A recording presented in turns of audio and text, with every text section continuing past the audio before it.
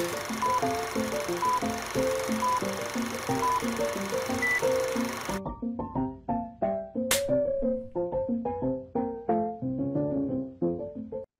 everyone, and welcome back to My Movie Story. I'm your host, Brian. This is the podcast where we talk to everyday people from all walks of life about three special movies.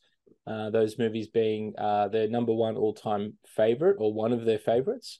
A film that was life-changing for them or changed their perspective on life or people or the world. So something really profound in that way. And then one film that they think everyone must see in their lifetime. So it could be one of the well-known classics, or it could be one you've never heard of. So it's really up to the guest and what their films are. And my guest today is Anne Feustel from Colorado. And Anne is a writer. She's also a business owner, an editor, a proofreader, a data entry tech, and a transcriber. So she's a busy person, as you can see. And she's Anne's also struggled with her own mental health issues in the past, and she feels called to really be an advocate for others who have had some of the same challenges in life. And her take on movies, and I guess the theme of the movies we're going to talk about today is films that are good for your mental health, which is a really, really smart way to watch a film, I think. And absolutely, they're great for your mental health. I couldn't agree more. And she's actually written a book, that book being called Our Favorite Movies, How Films Affect Our Mental Health, where she talks about certain films. And some of those films are featured in our podcast episode today. So without further ado, Anne, welcome to My Movie Story. How are you today? I'm doing well. I'm very excited to be on your show. So thank you so much for having me. Yeah, no, thank you. This is really exciting. And not only a movie buff, but an author, someone who's written a book about movies. And yeah, I'm really, really excited and looking forward to this chat as well. So and I think it's a really interesting angle you're coming to the episode today around how films improve our mental health, and which was the basis of your book. So could you tell us a little bit more about your book and yeah, your relationship to films and how they help mental health? Like, where did all this sort of come from? Sure. So movies have always been there for me. They've always helped me with my mental health. And I've been dealing with uh, bipolar disorder and generalized anxiety disorder for decades. Been dealing with depression and anxiety since I was a little kid. So I've always gone to movies to help me through life. I'm in therapy. I take medication. I I have um, strong relationships, but it's always good to have as many sort of legs to stand on as you can when it Mm, comes to coping skills or things to help you through the day. yep, So one of those for me is movies, and I really love to help people understand how much movies can help everyone yep. and how it's an easy, cheap way. Some people think, oh, coping skills, that's like yoga, that's like Mm, going on retreats and spending all this money on all these different things to try to get yourself in a better mind space. It's as simple as watching, taking a movie you have on your shelf for DVD, or going to your, streaming or cable if you got cable, and yep, just watching a movie. yeah, So it's for an sure. easy, simple, really great way to cope with what you've got going on in your life. 100%, and we live in a very convenient time of being able to access those movies now with watching a film on our tablet, our laptop, our computer, our phone, and we can pause it there and go and watch it on a different device in another room or another country or another state or time zone and just continue with that. So that's probably a really helpful part with the mental health journeys, being able to take it with you. Before it was all videos and DVDs, but now some people would say it's probably too convenient, but I think maybe in the vein of being able to access those films for mental health, having that convenience is probably a good thing, isn't it? Yeah, yeah, Yeah, it's definitely, yeah, but when you talk about the being too convenient, it's important for folks not to spend 24/7 watching movies. It's okay to watch, a movie a day, or even sure, a couple of movies a week or something like that. absolutely. But we also want to talk about moderation. I think is something that's important as well. Yep, Patton Oswalt has a really interesting book. If you know the comedian Patton Oswalt at all. No, I haven't heard of that comedian. No. So he's really funny. He's been in a number of movies and TV shows and such. But he has a book about how he would just obsessively go to the movies specifically to see older movies, Mm, to the point where he was neglecting relationships and things like that. right. Yep. So it's important, like everything in life, in moderation. Absolutely. Um, but I'm a firm believer that you know that movies really can help not only comfort us but Hmm. show us things, help us understand things and understand people better. Yeah, spot on. I couldn't agree with you more, Anne. And I think you know, the importance of having diversity in movies and showing different people and different from different walks of life and different situations is important. And it's good to expand your viewing horizons, I suppose, and watch as many different movies as possible. Which and for me, and since hosting this podcast, it's actually encouraged me to go and watch the films our guests want to talk about before we do the episode. And I've gone and watched films I've never heard of and films I maybe normally wouldn't watch, and I've found myself really enjoying them. And one of those films you're going to talk about today, which I didn't even know existed, and I've watched it and I love it, and I'm really keen to talk about that one with you. So quickly, just quickly about your book. So this relationship with movies and mental health sort of spawned this book that you've written. So can you tell us a bit about this book and what could readers expect or experience with the book?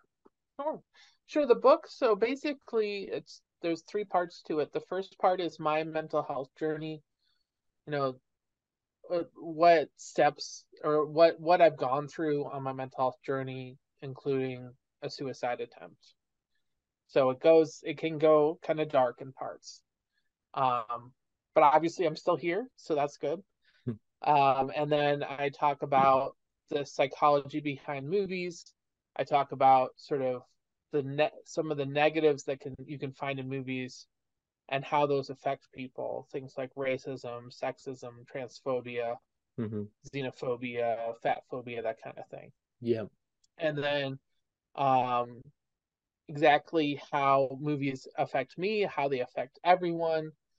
So that whole bit was the psychology piece. And then I have a movie guide where I talk about 12 of the movies, well, 10 of the movies that I watched, me and my sister growing up, over and over and over again. Yep. And then two of the movies that I discovered when I was in my 20s and 30s that I really enjoyed. Fantastic. Yeah, and I believe the three films you're going to talk today are also featured in your book. Yeah, Yeah, fantastic. those are Yeah, three so of the 12. beautiful, yeah. So anyone who's keen to check out Anne's book, you can see the cover on the screen now, and we'll pop the link under this episode as well for anyone who'd like to order themselves a copy. I have, and it's on its way. It's being shipped across the Pacific, I think, as we speak. So I'm keen to read that and dive right into that topic. I think it's really great, really helpful. So fantastic. So let's look at these movies now, Anne. So we've got, like I said, we've got these three categories: your all-time favorite, the film that changed you or your perspective, and the film you think everyone must see. So I thought we might start with the film that is your all-time favorite. So I'll just let you just tell us the name of that film and introduce it, and then we'll go from there. Sure. Yeah, So my all-time favorite movie is Inside Out, which is a Pixar film that came out about 10 years ago. really. Ready to launch on your command, sir. Just shut up! Fire! That's it. Go to your room. The foot is down. The foot is down. Good job, gentlemen. That could have been a disaster. Well, that was a disaster.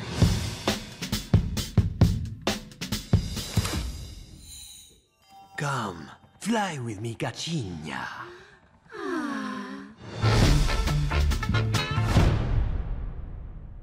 It's going to have a sequel. I'm very excited about that. Yes, can't wait for that. Yeah. It's going to be great. But basically, the story is it's about an 11-year-old girl named Riley and the five basic emotions inside of her head: anger, fear, joy, sadness, and disgust. Did I get all five? Agnes, B? Yeah. Yep. Okay. Yep. So basically what happens is that Riley moves because her dad gets a job in another state, and so she goes from Minnesota to San Francisco, California. And we see her emotions sort of for the first time really get tested, Mhm. get extreme, and Yep. fight with each other, and Mm. have she really turns into almost like another person. Yep. And so it's really really love it because it really shows mental health, I think, in a really interesting way. It Mm. shows sadness in an interesting way. One of the Yep. things that happens in the movie is that sadness and joy get lost inside Riley's mind. That's right. And Yeah. you really, yeah, you understand what happens when you can't go to sadness anywhere, where you can't feel sadness, and how important sadness is to a person. Because Yep. everybody realizes how important joy and happiness are. Everybody realizes, oh, how hard is it when you can't feel happiness? But not everybody realizes how hard it is when you can't feel sadness. Mm. Yeah. That every emotion has a purpose. Yeah. And there's a particular scene in the film which you might bring up or I might mention where, you know, where one of those emotions surprises the other one, and actually helps them move forward, which was, I thought, really interesting. And I guess as a not just one of Pixar's best films, but it's probably one of the best animated films ever made. And just as a standalone film from the past 10 years, because 2015, I think it came out, you said. Mm-hmm. Yeah, it's just got to be one of the best films, period, that I've seen in a very long time. Yeah, so um, what do you think was sort of the agenda of the film? Do you think was it just to picturize, the inside of a girl's head and the emotions, or was it trying to say something else? Like, I mean, there's a lot going on in this film, obviously. So, what else do you take away from it? What makes it such a standout film?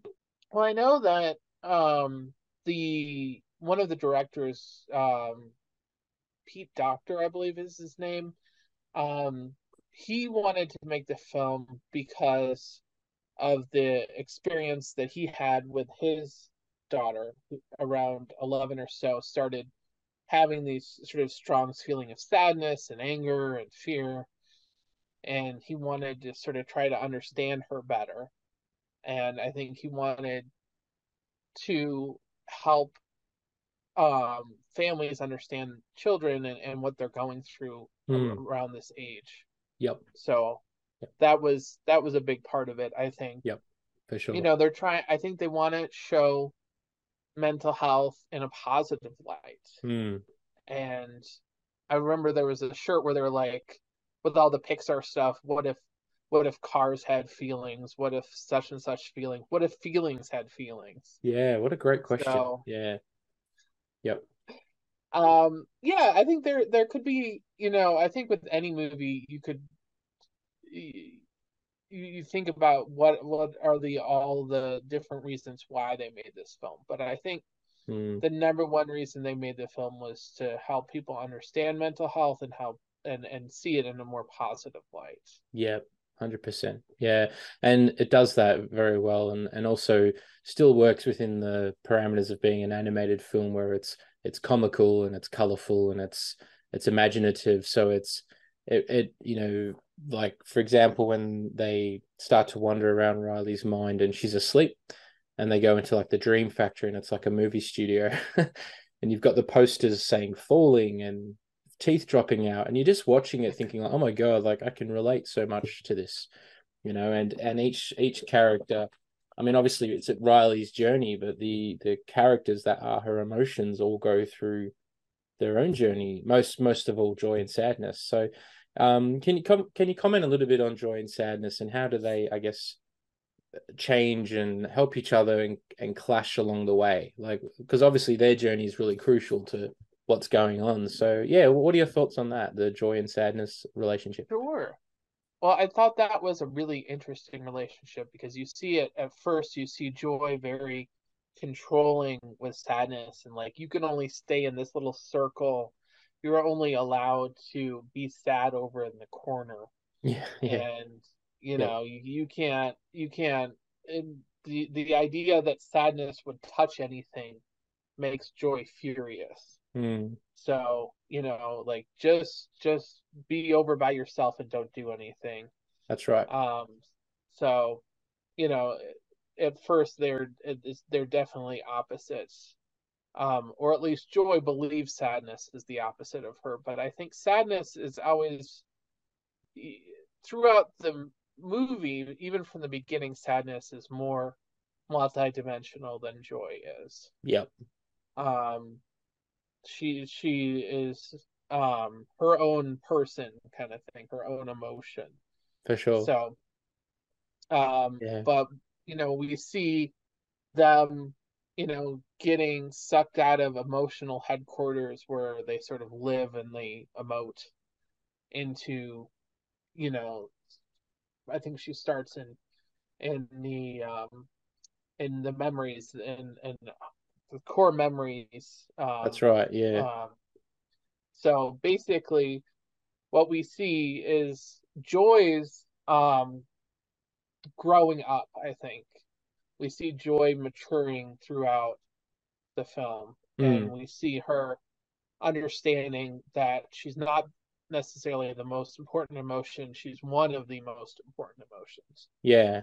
She certainly held herself in that regard, like because prior to Riley and her family moving to San Francisco, she lived this very happy, blissful life, and Joy was pretty much running the show, and everyone had a very clear purpose. But once they moved, and Joy sort of lost that control, and she was trying so desperately to make Riley happy because that was her purpose.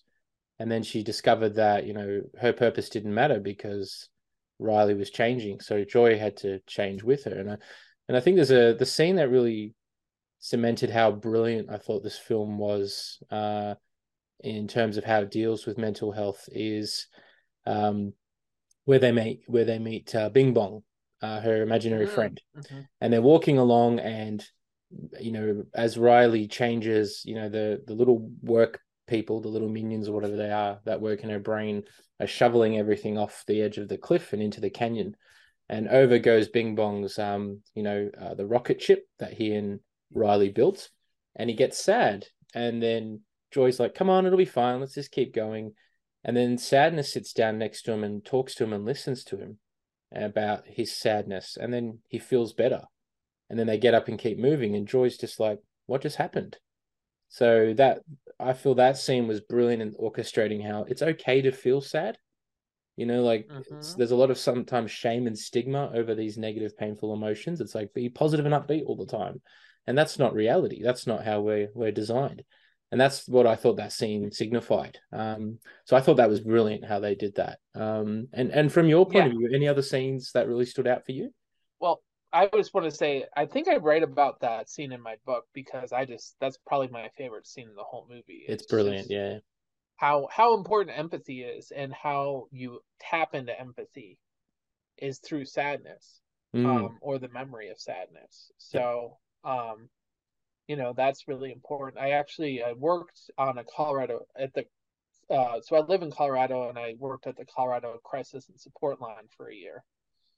So I really, I have experience with that kind of scene, right. and it's really important not to try to just, oh, everything's gonna be okay and Hmm. you're gonna be okay, and you know that kind of thing. So Yeah, I really love that scene. yep, I love the whole. Pretty much any scene with Bing Bong, whether it's a happy or a sad scene, yep, I enjoy. I thought yeah, that the voice actor for that, Richard Kind, I believe, is the right. guy who voices Bing Bong. I mean, I like all the voice actors, but he I think is Yep, particularly good. very good. Yeah, and like the part that I think pretty much everyone cried was when Joy and Sadness finally make it up, and he's like, "Take her to the moon for me," and he just fades away. Yeah, It's just like heartbreaking, heartbreaking.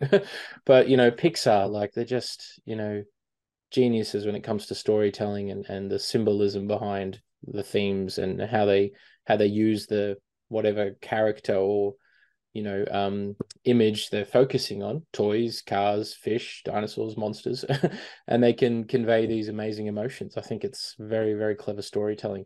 It would be fascinating to be a fly on the wall in the room with all the writers sitting there coming up with these ideas, wouldn't it? Yeah. Well, as a character is, I think it's Dolly Parton's character in Steel Magnolia says, "Laughter through tears is my favorite emotion." Yeah, there you go. And interesting So you you can mentioned that, definitely see that. because I just spoke to one of our guests and her film was Steel Magnolias. Oh, Yeah, Tonya, episode 10. So if anyone wants to explore that film a bit more, you can check that out and watch it yourself. So yeah, interesting little reference there. So yeah. Another reason for me to go and watch Steel Magnolias, which I didn't get around to watching, but yeah, fantastic. So I guess any other sort of final comments or observations about Inside Out? Like, is there something about the film that maybe really surprised you, or that that taught you about something? Like, how did it mm. just surprise you? Well, I would say I don't know if it surprised me, but I loved it, the scenes where they sort of show inside of other people's heads Oh, yeah. besides Riley, including a cat and a dog, Yes, which I thought was that hilarious. was great. That was a great There's touch. some really, really funny parts Yep.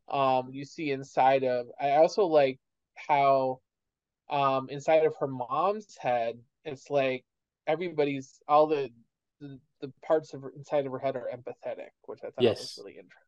Yep. And inside the And dad, they're also all the like whole thing angry with and the gruff, and yeah, yeah, her dad, yeah, he's got that gruffness to him, for sure. and the helicopter pilot that keeps showing up and the mom's and then the teacher's head, I thought was kind of funny. Yeah, yeah. I think my favorite Um, was at the end where she meets the boy at the hockey game, and he's like, and it's like, girl, Girl, girl, girl. The alarm's going off, and they're all like, like just I cracked up laughing. That was brilliant. yeah. So yeah, and the sequel is coming at some point. We don't know yet if it's a year after this one or Riley is a teenager. We just don't know. Pixar tend to have different timelines with their sequels. But yeah, what would you like to see in the sequel, or what are you like hoping for? Well, I'm hoping that sadness has another big part to play. Yeah.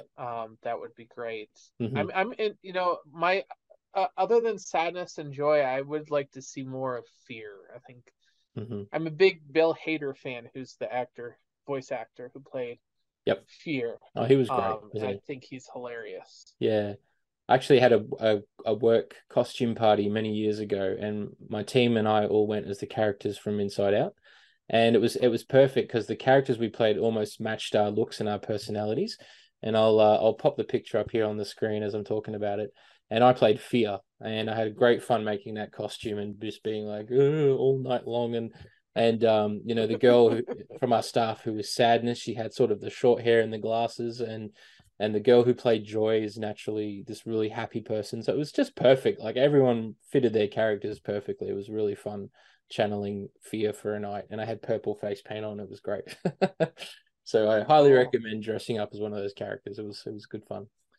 Fantastic. I've actually dressed up as Sadness once. It didn't turn out so great. I looked a little weird, but I have dressed up as Sadness. Brilliant, brilliant. All right, brilliant. Oh, well, Inside Out. Look, I think most people who are watching this have seen it, and if they haven't, you owe it to yourself to discover this film, and it will just make you laugh, make you cry, make you think. It's just brilliant in every way. And granted, they've taken some time to do the sequel. Hopefully, it'll be just as good, if not better. Sort of like a Toy Story 2 or 3. How they just kept getting better and better. So fantastic. All right. Well, we might jump into the next movie, and we'll keep rolling, Anne. So this next one is the film that changed you or your perspective on life or some aspects. So I'll let you tell us what that is. And I'm really grateful that you introduced this film to me, and I watched it and really enjoyed it. Made me think of another film from the early 90s called Heart and Souls, which I really liked. This was obviously very different, but kind of in that similar sort of vein, I guess. But anyway, I'll let you tell us what is this film and what's it all about. Sure. So, Defending Your Life is a film written, directed, and starring Albert Brooks. So I'm on trial for being afraid. Well, first of all, I don't like to call it a trial. Second of all, yes. If you see one movie before you die... I love you! I love you! This is damn exciting stuff. See Defending Your Life. Most people love it. Some it makes nauseous. Don't worry about it. Who some might have seen him as or heard his voice in the Finding Nemo movies as the dad. That's right, yeah. And then it co-stars Meryl Streep. And basically, Albert Brooks's character is driving a car and he gets into an accident and he dies. He goes to the afterlife. In the afterlife, you go on trial to determine whether you are reincarnated or whether you go on to the next level, which they never make entirely clear if that means heaven or another realm or what exactly the next level is. Yeah. So we see that the Albert Brooks character was a very fearful person throughout his life. And the Meryl Streep character, who he meets sort of randomly, when he's and now I'm forgetting to remind me how exactly they meet, because I'm drawing a blank on that. He goes to watch a stand-up comedian, and she's sitting a few tables away from him. Yeah. That's right. Yep. So basically, they are complete opposites, but he makes her laugh. He really enjoys her company. They have an instant connection, even though they're very different people. So, but as the time goes on, it becomes clear and clear to him that she is definitely moving on, and he probably is not. So he has to sort of figure out what to do about the whole situation. That's and right. how to connect, how to connect or not connect with her while they're both in the afterlife. Yeah. And this afterlife was this fascinating place called Judgment City. So tell us a little bit about Judgment City and could you sort of what were some of the comparisons to society that were going on there, and because it was a really unique take, I think, on that time between death and then the next place, that kind of limbo, I guess, where souls might go for a few days or something. But yeah, tell us a little bit about the setting, and then maybe we can talk a bit about when he goes on trial, which is what the title of the film is referring to. So yeah, Judgment City. What is this place? Yeah, Judgment City is basically like suburbia, I think, would probably be the best way to describe Judgment City. I think they said it was kind of like Los Angeles, like suburban Los Angeles at one point. But it's very sunny. It's always like 72 degrees. It's beautiful. You can ride horses and go out to restaurants and see your past lives at the Past Life Pavilion, which was one of my favorite scenes. So you can sort of and you can eat all you want and not gain weight. You can, you don't get hurt. Nothing bad can ever happen to you in Judgment City. So, but yeah, Shirley MacLaine has a little cameo in the Past Lives Pavilion, which is a cute little scene. I don't know how many people know who Shirley MacLaine is these days, but she's sort of famous for being very vocal about believing in reincarnation. So right. Yeah, I didn't pick up that was her. Oh, I'll have to go back and because again we just reviewed Terms of Endearment on a previous episode with that was Shirley MacLaine, wasn't it? I think yes, it was. Yes, sorry. And she was in Steel Magnolias. And Steel Magnolias, yes, yeah, very big in the 80s and early 90s. Yeah, absolutely.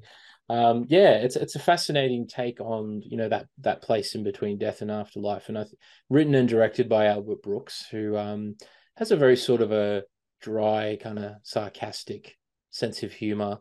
He's very witty. He's very tongue in cheek kind of humor, and can play this man in this existential crisis And he was the perfect voice for Marlin in the Finding Nemo films. I thought that was genius casting as well.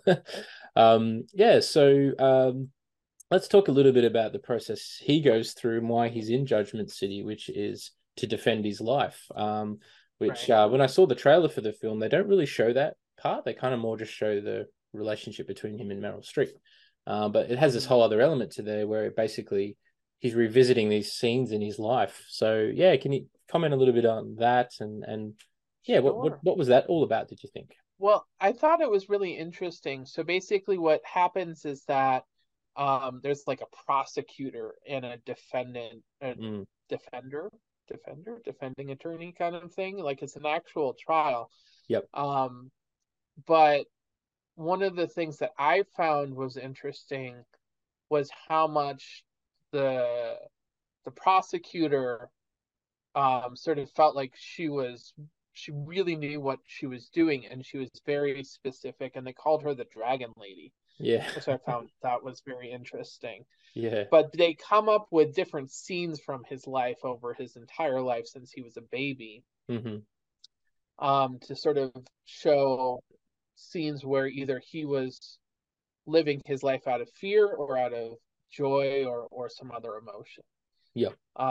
But I think it's a really interesting portrayal of anxiety, of what it's like to live with anxiety, how anxiety can hold you back at times, um, but also why you should forgive yourself for feeling fear, for feeling anxious. Yeah. I think that there are different ways you can look at this movie. There's different sort of different so many different ways you can approach sort of thinking about this movie. But one of them for me was the anxiety bit, and how that dragon lady can that voice in your head that's saying, your fear is unnatural, your fear is terrible, what you're feeling is you're a bad person because you're feeling fear or anxiety. Yeah, that stigma and shame that was around at the time, very much so in the early 90s when it was filmed. And I think we've gotten better in recent years, especially coming out of COVID and all the lockdowns and everything. But it's still there. That stigma is still there. Yeah. Yeah, definitely. Yeah, and being a sort of a light-hearted comedy film for the most part, it portrays that topic in an interesting way. And it's really well acted, and Mel Brooks and sorry, Albert Brooks, not Mel Brooks. Albert Brooks and Meryl Streep have a really nice chemistry together, I thought.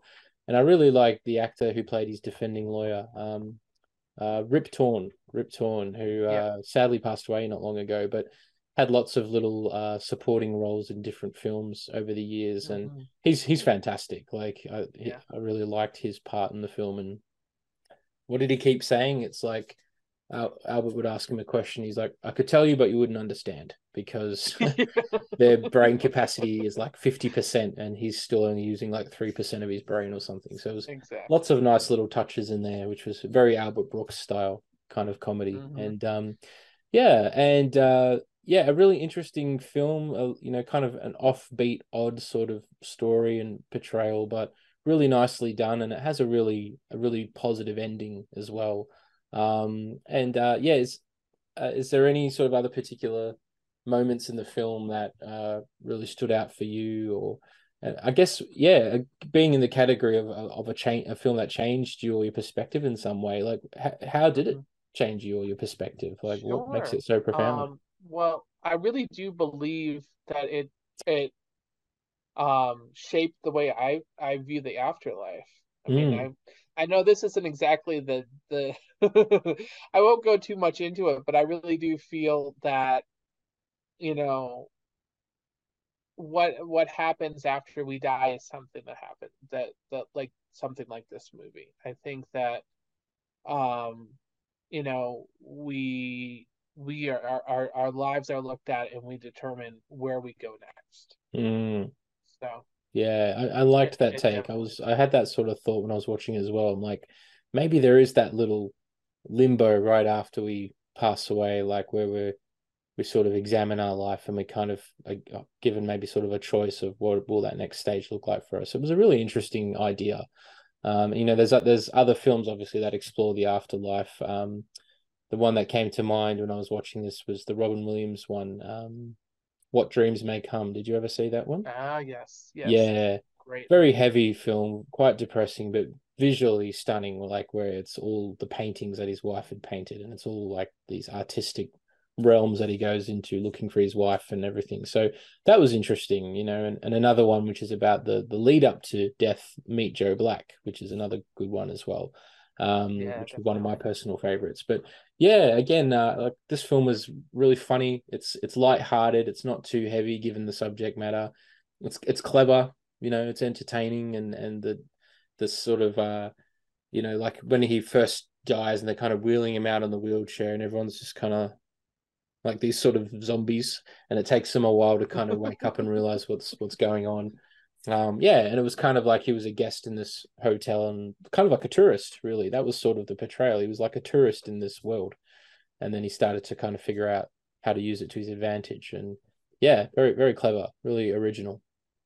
I And think it also yeah. sort of changed my mind about living with anxiety. How can you live with anxiety? As I watched it over the years, the fact that you can live with anxiety and even find ways to overcome it and find ways to help to work with it in your life, Yes. to use it in different ways. Yep. And not completely succumb to it, Yep. but not feel like it's the worst thing that ever happened and you're a terrible person No, of course not. feeling anxious. Which I think a lot of people do get very hard on themselves with their mental health condition or diagnosis and berate themselves and beat themselves up about it. And yeah, and it's part of being human, I guess. It can happen to any of us. And like you said, I think learning to live with it and is really important and a really smart way to work through it. So yeah, really, that's a really great point and some great advice, I think, for anyone watching who might feel that way. Absolutely.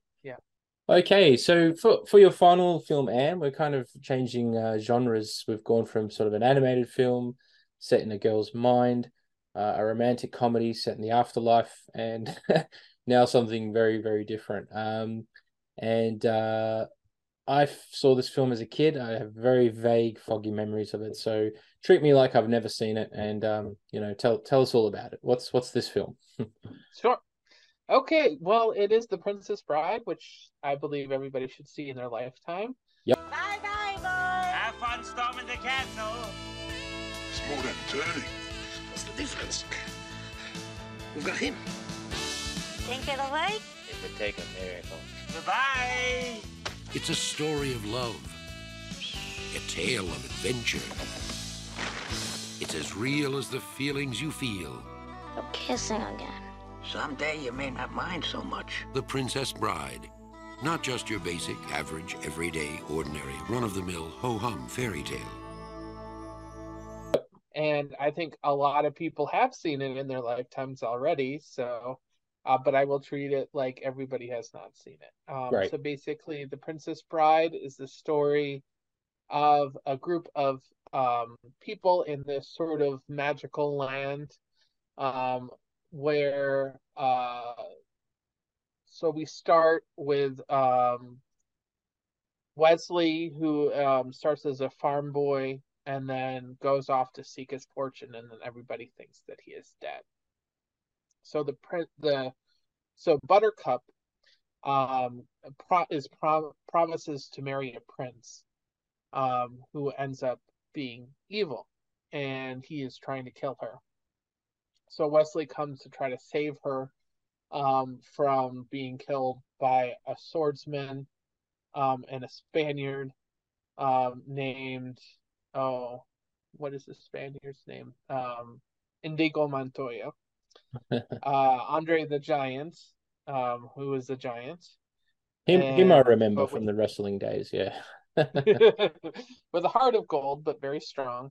Yep. And Vicini, who believes himself to be the smartest man alive. So basically, the first part of the story well, the first part of the story is we sort of get everything set up, and then second part of the story is Wesley trying to save Buttercup from these three people who are kidnapping her, and Right. then we go forward from there. Excellent. So, it's a fairy tale story. It's I think just hilarious. It's beautiful. It's it's just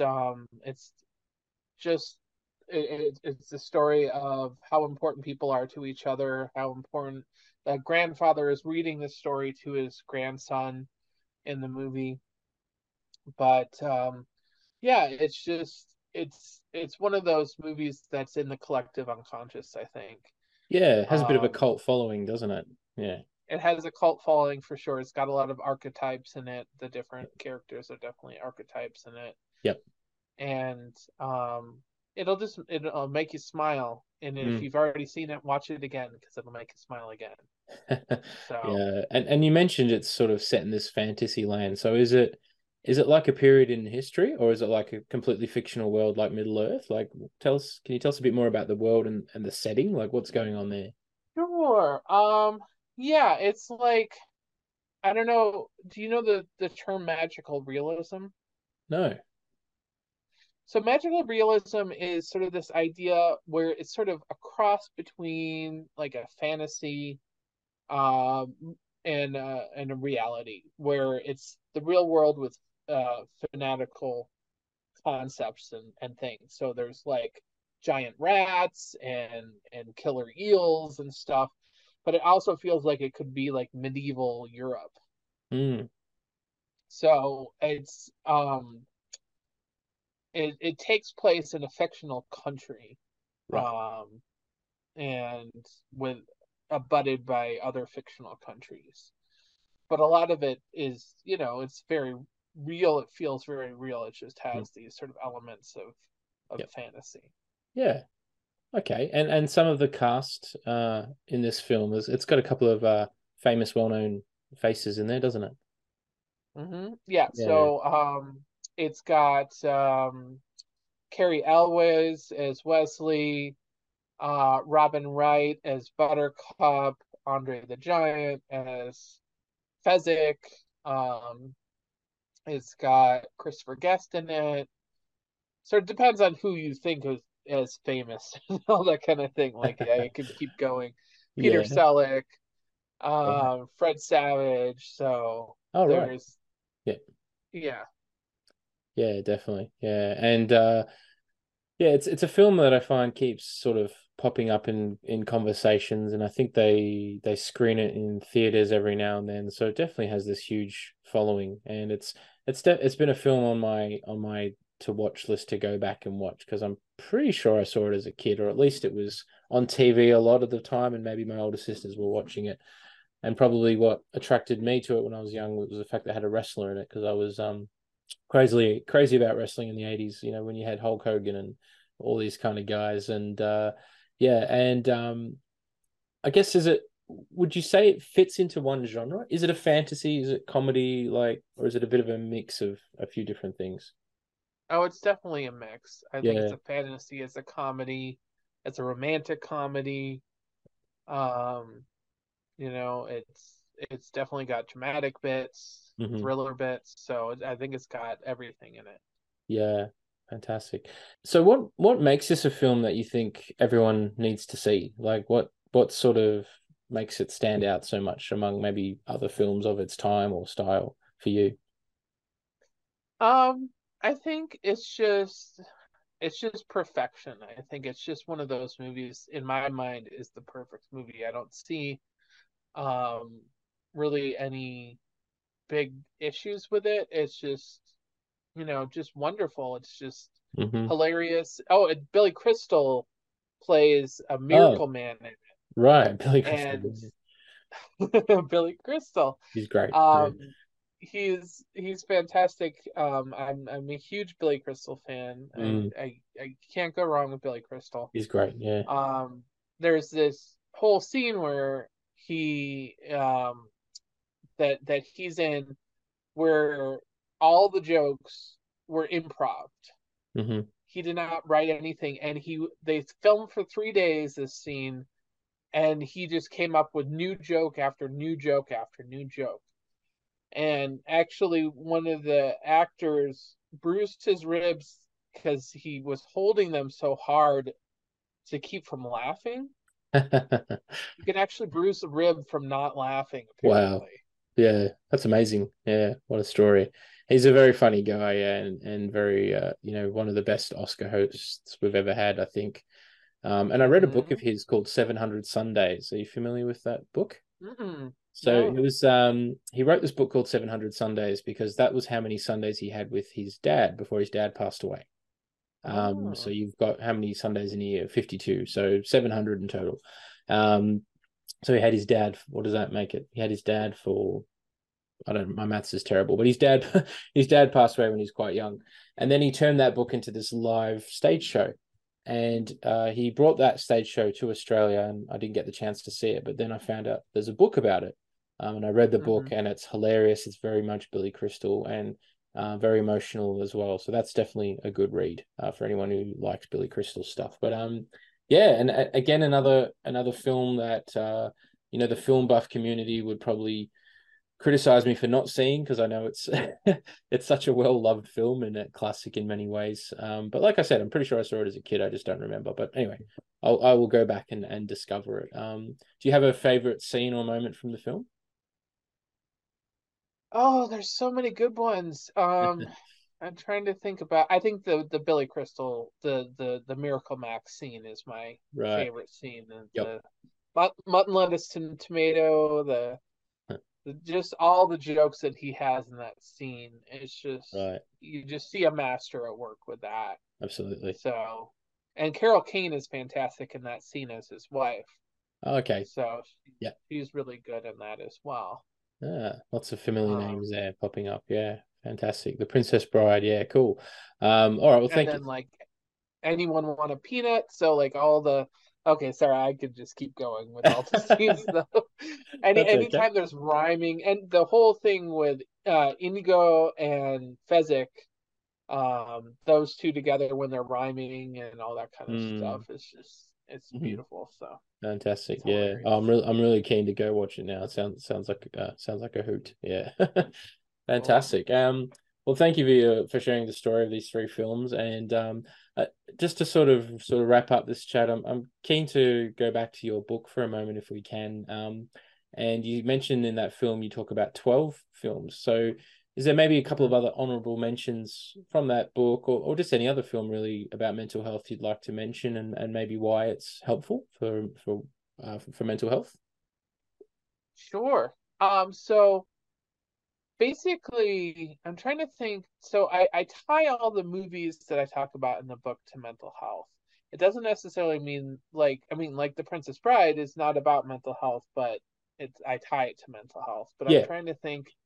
Um, one of them is that you can tie to mental health that I have in the book is Eternal Sunshine of the Spotless Mind. Yeah. So good. Brilliant. So that one definitely talks about what it's like to be depressed, what it's like to be manic, what it's like to be anxious, what it's like to feel like you don't belong. Yep. Dealing with the That would, breakup and everything. Yeah. yeah, Yeah, that's dealing a with the breakup. Yeah. fantastic film. Fantastic film. Yeah. Hopefully it'll pop up on this podcast at some point. We've had it mentioned already. So yeah, we'll see. Yeah. And anything recently that you've seen that sort of stands out for you in terms of it Oh, addresses mental mental health health. or just raises awareness, maybe? Mm. Oh, you're gonna put me on the spot. I'm trying to think what I've seen recently. Well, I think Everything Everywhere All at Once Oh, yes. definitely Yeah. touches on mental health. I think it Yeah. touches on feeling like disconnected from other people, Mm. feeling like complete overwhelm, Mhm. personality, sort of breaking down, fragmented personalities. Yeah. I think that, but also how, sort of coming together with your family and finding ways connect with your family, how important that is for your mental health, and to sort of accept other people and bring them in. So I think Yep. that one that's a good one in the last few years. That's definitely one that I think everybody should see as well. Oh, I couldn't agree more. Yeah, I just was blown away by that film, and there's so much going on in that movie to process and talk about. And I think it's a film we'll be talking about for a long time. And it cleaned up at the Oscars, and deservedly so. I thought it was really good, and just a bonkers film, but very smart at the same time. Yeah. All right. Well, yeah, I think we could just pick your brain all day, Anne, about movies and then mental health. And I think anyone who's been really drawn in by this and what Anne has to say, definitely grab a copy of her book. The title's popping up on the screen there. We'll share the link under the video description for this episode. And I can't wait to get my copy, and I'm going to devour it. And it'd be great to maybe have you on the show again in the future and talk about some other films, because I think we could just talk about films for a long time. So, but this has been great. It's been a really great conversation. Thanks for sharing your story and your insight on these films and on mental health. And just if I can say, it's a topic that we can't talk about enough, I think. And it's always evolving, it's always changing, and there's new experiences and things happening in the world that trigger off mental health, and it can happen to anyone. I think we've seen that in the past few years, that we've all had our own experience of it. And if anyone's not quite ready to talk openly about it yet, you've got maybe a few films here you can turn to that might help you start to process some of those thoughts. And I think that's a great thing to have in your arsenal, is have some films that you can just put on and make you feel better, make you feel like you're not alone.